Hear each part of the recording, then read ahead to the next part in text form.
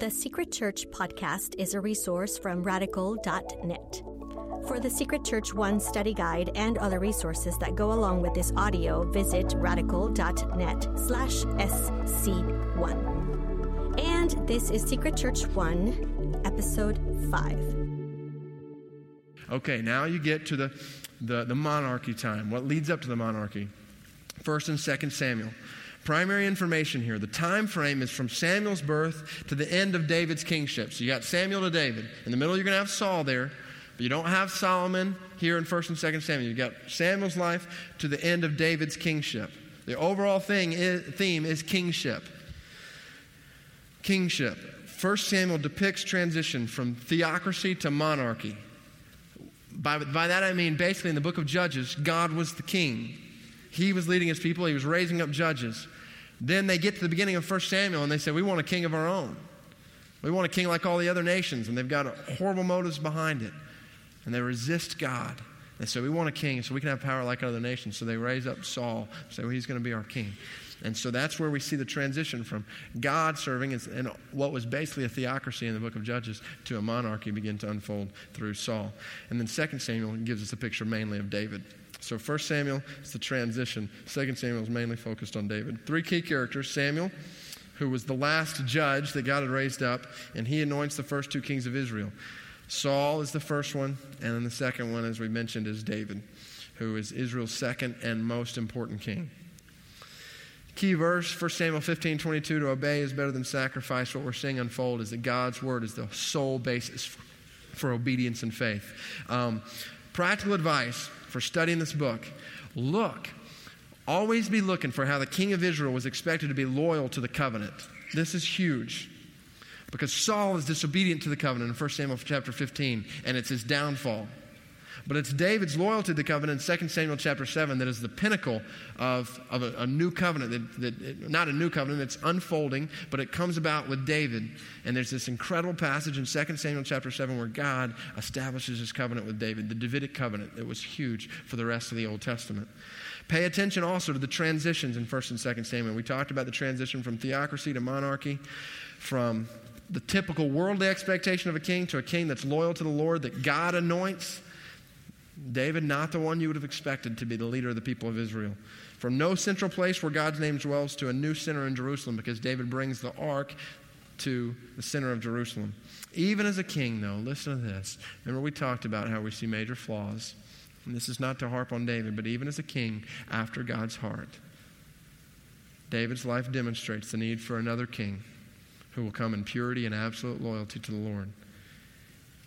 Don't miss it. David's kingly success is described in one chapter. Primarily, one chapter. David's kingly sin and its effects are described over 11 chapters. So let's not go to 1 and 2 Samuel and just read the story of David and Goliath and talk about how we need to be like David and fight all the giants in our lives.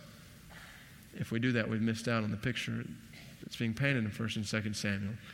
The picture is painted of a guy who was after God's own heart, who had some major weaknesses that came about, and we see the major effects of sin that point us to we still need a perfect king. That's what 1 Samuel 7 has given us a picture of. 1 and 2 Kings picks up after that and contains over 400 years of Israelite history. Now, chronologically, we're still moving forward here. And this chronology is grouped into 4 segments. Each ends with a major catastrophe. 4 major catastrophes. You've got the division of the 12 tribes. You've got the slaughter, Jehu's slaughter of all but one of the crown prince heirs of the throne of David. You've got then the 2 major events that we talked about. And we were walking through the history in a nutshell. You've got the fall of Israel to who? Assyria. And the fall of Judah to Babylon. Okay, so that comes about. 2 major themes that are seen in those catastrophes. Number 1, the rejection of Israel as God's people. Israel is rejecting God. They're saying, we don't want to follow you. They're disobeying him. It is a gradual, that deterioration we saw in Judges is even heightened as the kingdom is divided. And you got Israel and Judah, rejection of Israel, God's people, and the rise of prophets who proclaim God's word. The king was to be the agent of God's covenant. That's what we see in the picture of David. However, the kings dropped the ball big time. And so what happens is prophets begin to rise up. All the prophets that we're going to look at in just a second are rising up, most of them rising up during this time to speak because the kings are disobeying God. Overall structure, you've got the united kingdom, Saul, David, Solomon, then the divided kingdom, and then the captive kingdom. Once they are taken apart, Israel and Judah both destroyed, and they're taken captive into exile. That's the picture of 1st and 2nd Kings. It covers 39 kings.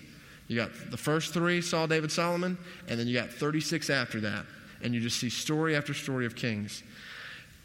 Look at this. Covenant loyalty, the measure of success or downfall of king. Now, there were 19 northern kings. How many of them do you think followed the Lord? Out of 19. Northern kingdom of Israel, out of the 19 kings, once the kingdom divided, the number that followed the Lord was 0. It was not said that one king followed the Lord.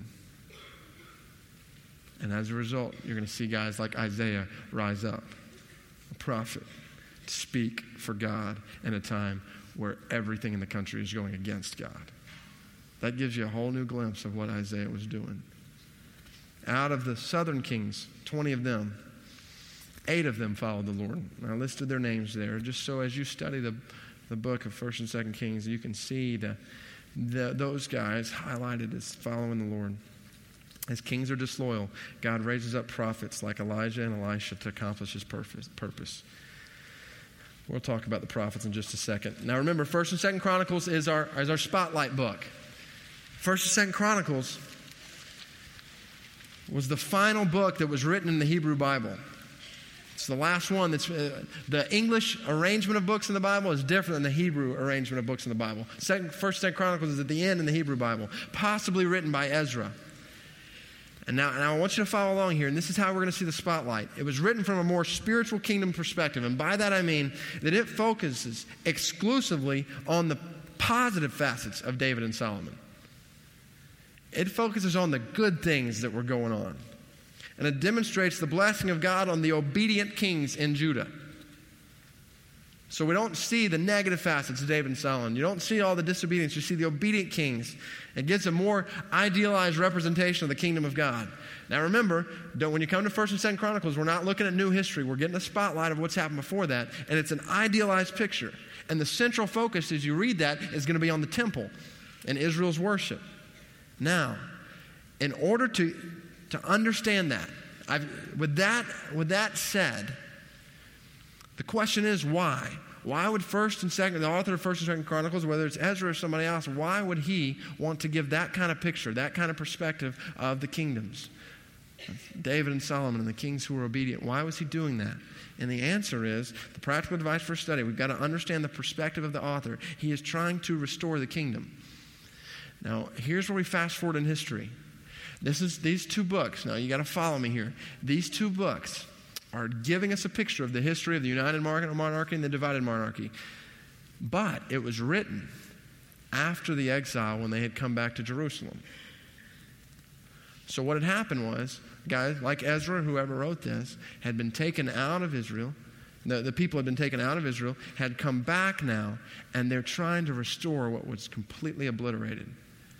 And so if you're going to write a book, a history of God among the kings, to encourage people to rebuild the temple, to encourage people to follow God, then are you going to give them the picture of all the parts where they messed up? No, you're going to give them a picture of the glory of those who followed God and how the temple was so huge. So that's why we get this emphasis, because it would be like me saying to us, suppose we had been in exile for the last 70 years. We come back together. What I want to do is I want to preach what would most motivate us to gather together and restore what was there before, the temple, the city of Jerusalem. So that's why he gives it from that perspective. And so we see the 3 parts. We got genealogy at the beginning, 1 Chronicles 1 through 9. Don't get too bogged down there, but you can read through it pretty quick. You get united and then divided monarchy in Judah in particular. See the emphasis on God's goodness when the presence of God is renewed in Israel. There's just great celebrations when the ark is brought back, when it's brought in the temple, when the temple is consecrated. So, in the middle of all that, you've got 1st, 2nd Samuel, 1st, 2nd Kings, 1st, 2nd Chronicles. You've got the building of the temple, and then you've got Ezra now saying we need to rebuild the temple, and so he gives another picture of the temple in 1st and 2nd Chronicles. 3 more books left in the history. 3 more books that continue on. Ezra, Nehemiah. We've got them grouped together because they were one book in the Hebrew Bible. They tell one main story. Basically, the story is 3 facets. The return of the remnant to Jerusalem. So all those who were exiled. If you can imagine, just get the picture of us being destroyed. We're the nation of Israel. We're destroyed. And we're all separated from our family, our friends. We're scattered. And we're put in a foreign land. They take us to, California. And now we're all in California. And you're looking around and everything's different. And people are talking different. And the people around you are not the same people that were around you. And you're slaves in California. You don't want to be a slave in California, but that's what you are at this point. And so then finally you come back together and you say, we need to regroup. And so that's what's going on in Ezra and Nehemiah. The remnant returns to Alabama. Okay, the return of the remnant to Jerusalem. I'm not sure how that's going to translate on the video. I guess geographical illustrations would not be the best. Okay, the rebuilding of the temple. The rebuilding of the temple. God brought his people to Alabama? Yeah. God did not bring his people to Alabama. Rebuilding of the temple. And then the rebuilding of the city walls. And so they rebuild the temple, the central place of worship, and rebuild the walls around the city. Ezra rebuilding the temple, the book of Nehemiah rebuilding the city walls. Author is likely Ezra or Nehemiah. Ezra means helper. Nehemiah, God is comfort. These were guys who really did come on the scene to a people that were hurting and help and bring comfort. God sovereignly works to preserve his people for his glory. Don't miss that. This is where that whole rock of God's sovereignty is coming back in. He's not going to let his people live without hope. He's not going to leave his people alone. He's brought them back, just like he had promised through the prophets. Practical advice, the overall structure, what you've got is a balance. It goes back and forth between national and spiritual. You've got national restoration, then you've got spiritual restoration. In the book of Ezra, first part of Nehemiah is physical repair of the walls. And then the second part of Nehemiah is basically spiritual revival. God just renews his people. The physical and spiritual reform going together as they rebuild the temple and the walls, they repent of sin. And Ezra 10 and Nehemiah 9 and 10 both show a picture of the God's people renewing the covenant. The whole covenant, that's one of those themes that we see over and over and over again throughout the Bible. They renew that. Nehemiah chapter 9 and 10, a great service of basically praise and confession where they renew the covenant. Nehemiah 8 through 10, the high point of the story with a covenant renewal ceremony. Purity and obedience to the word at the heart of the covenant. Now here we come to our spotlight book. The spotlight book is Esther. Esther gives us a picture of something that most likely happened during the time of Ezra. So Esther goes back and gives us a picture. Now, we've seen how each of these spotlight books are used to encourage the people of God amidst some of the struggles they'd experienced during that time. And Esther does that. Esther, some of you may have seen the movie recently about Esther, but events take place during the time of Ezra. God's providence is evident, though his name is never mentioned. You never see the name of God in the book of Esther. It's interesting. Not one time. And that's why some people have debated whether or not it should be involved in the canon. But what's interesting is you see God working throughout it. His name is not mentioned. There's 4 main characters. There's the Persian king, Xerxes. There's Haman, then Mordecai, and then Esther. Those are the 4 main characters. And the people of Israel are basically, they're under threat of extinction under the king, the Persian king. And the people of Israel are saved by God's providence from extinction. Saved by God's providence from extinction. Though God's name is not mentioned, here's some practical advice. Look. This is a fun activity to do as you read through Ezra, okay? Fun in Ezra. As you read through it, look for evidence of God's providence. Providence basically means, like his sovereignty, his control, how he provides. Look for evidence of it over and over and over again. Esther is chosen to be brought into the king's palace. Mordecai discovering the plot to kill the king. Just like a coincidence, it almost seems. casting lots to destroy the Jews, the king's welcome to Esther after ignoring her for a month, and the king's deep concern for Esther's welfare. All those things don't make sense apart from the providence of God for his people. It's one of those things, and we've all seen it in our lives, where you look back and you see all these things that came together that really shouldn't have come together, but they did to bring you to where you are now.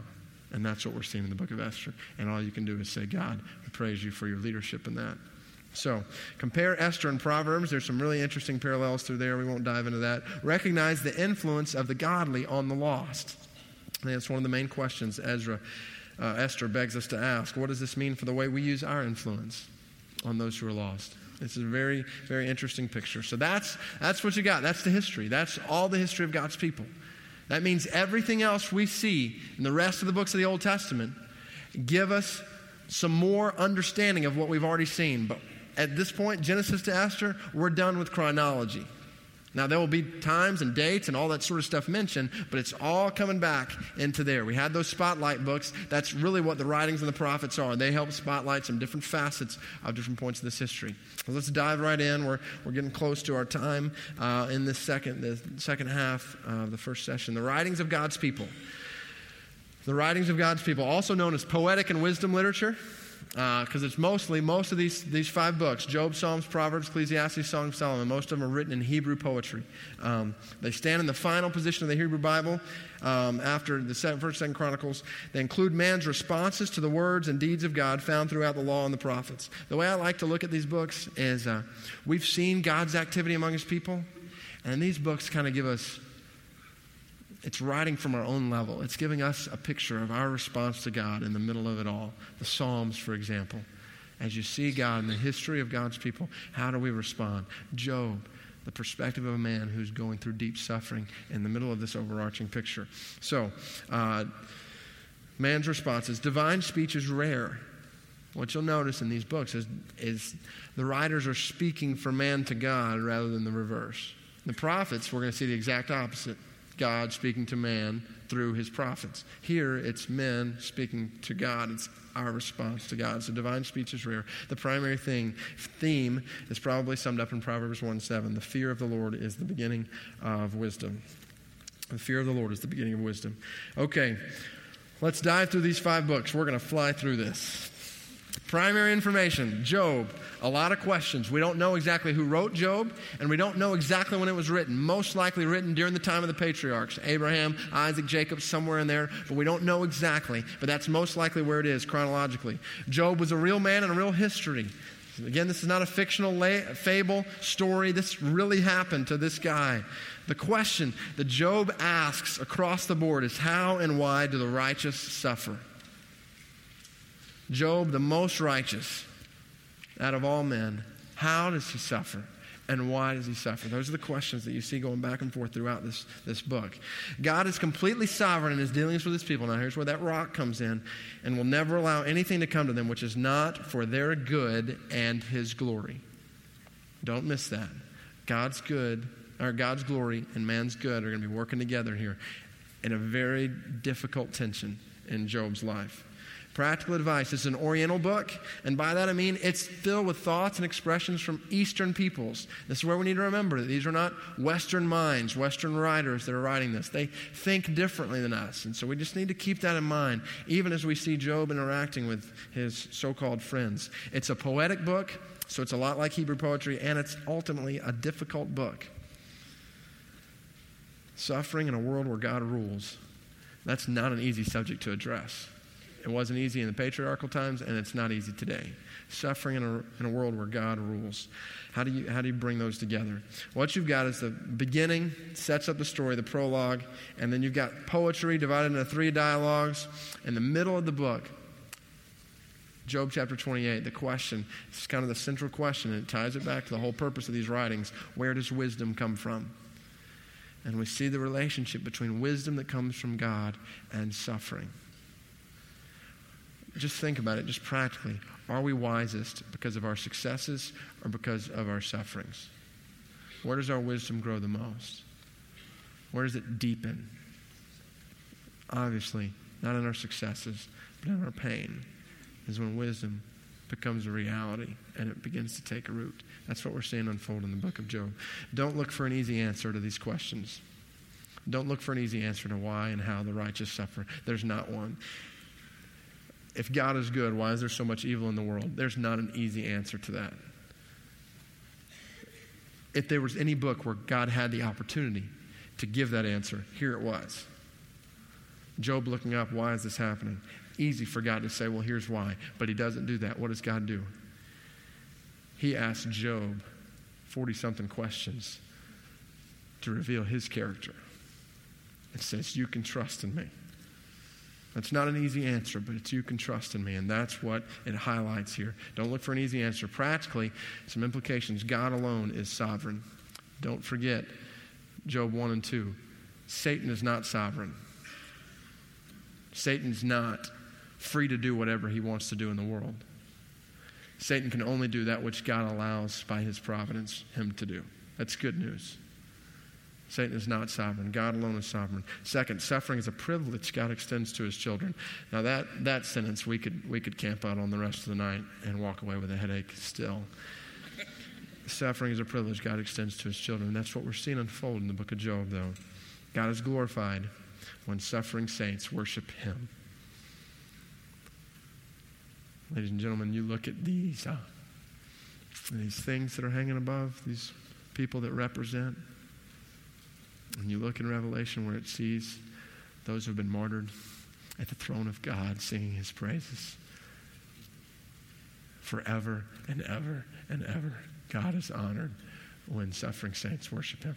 God's honored in Sudan when 1 million believers die in the middle of suffering and Christianity is quadrupled because they worship him in the middle of their suffering. It's heavy. It's the message of Job. Thank you for listening. You can find more episodes from Secret Church and thousands of other free resources from David Platt at radical.net.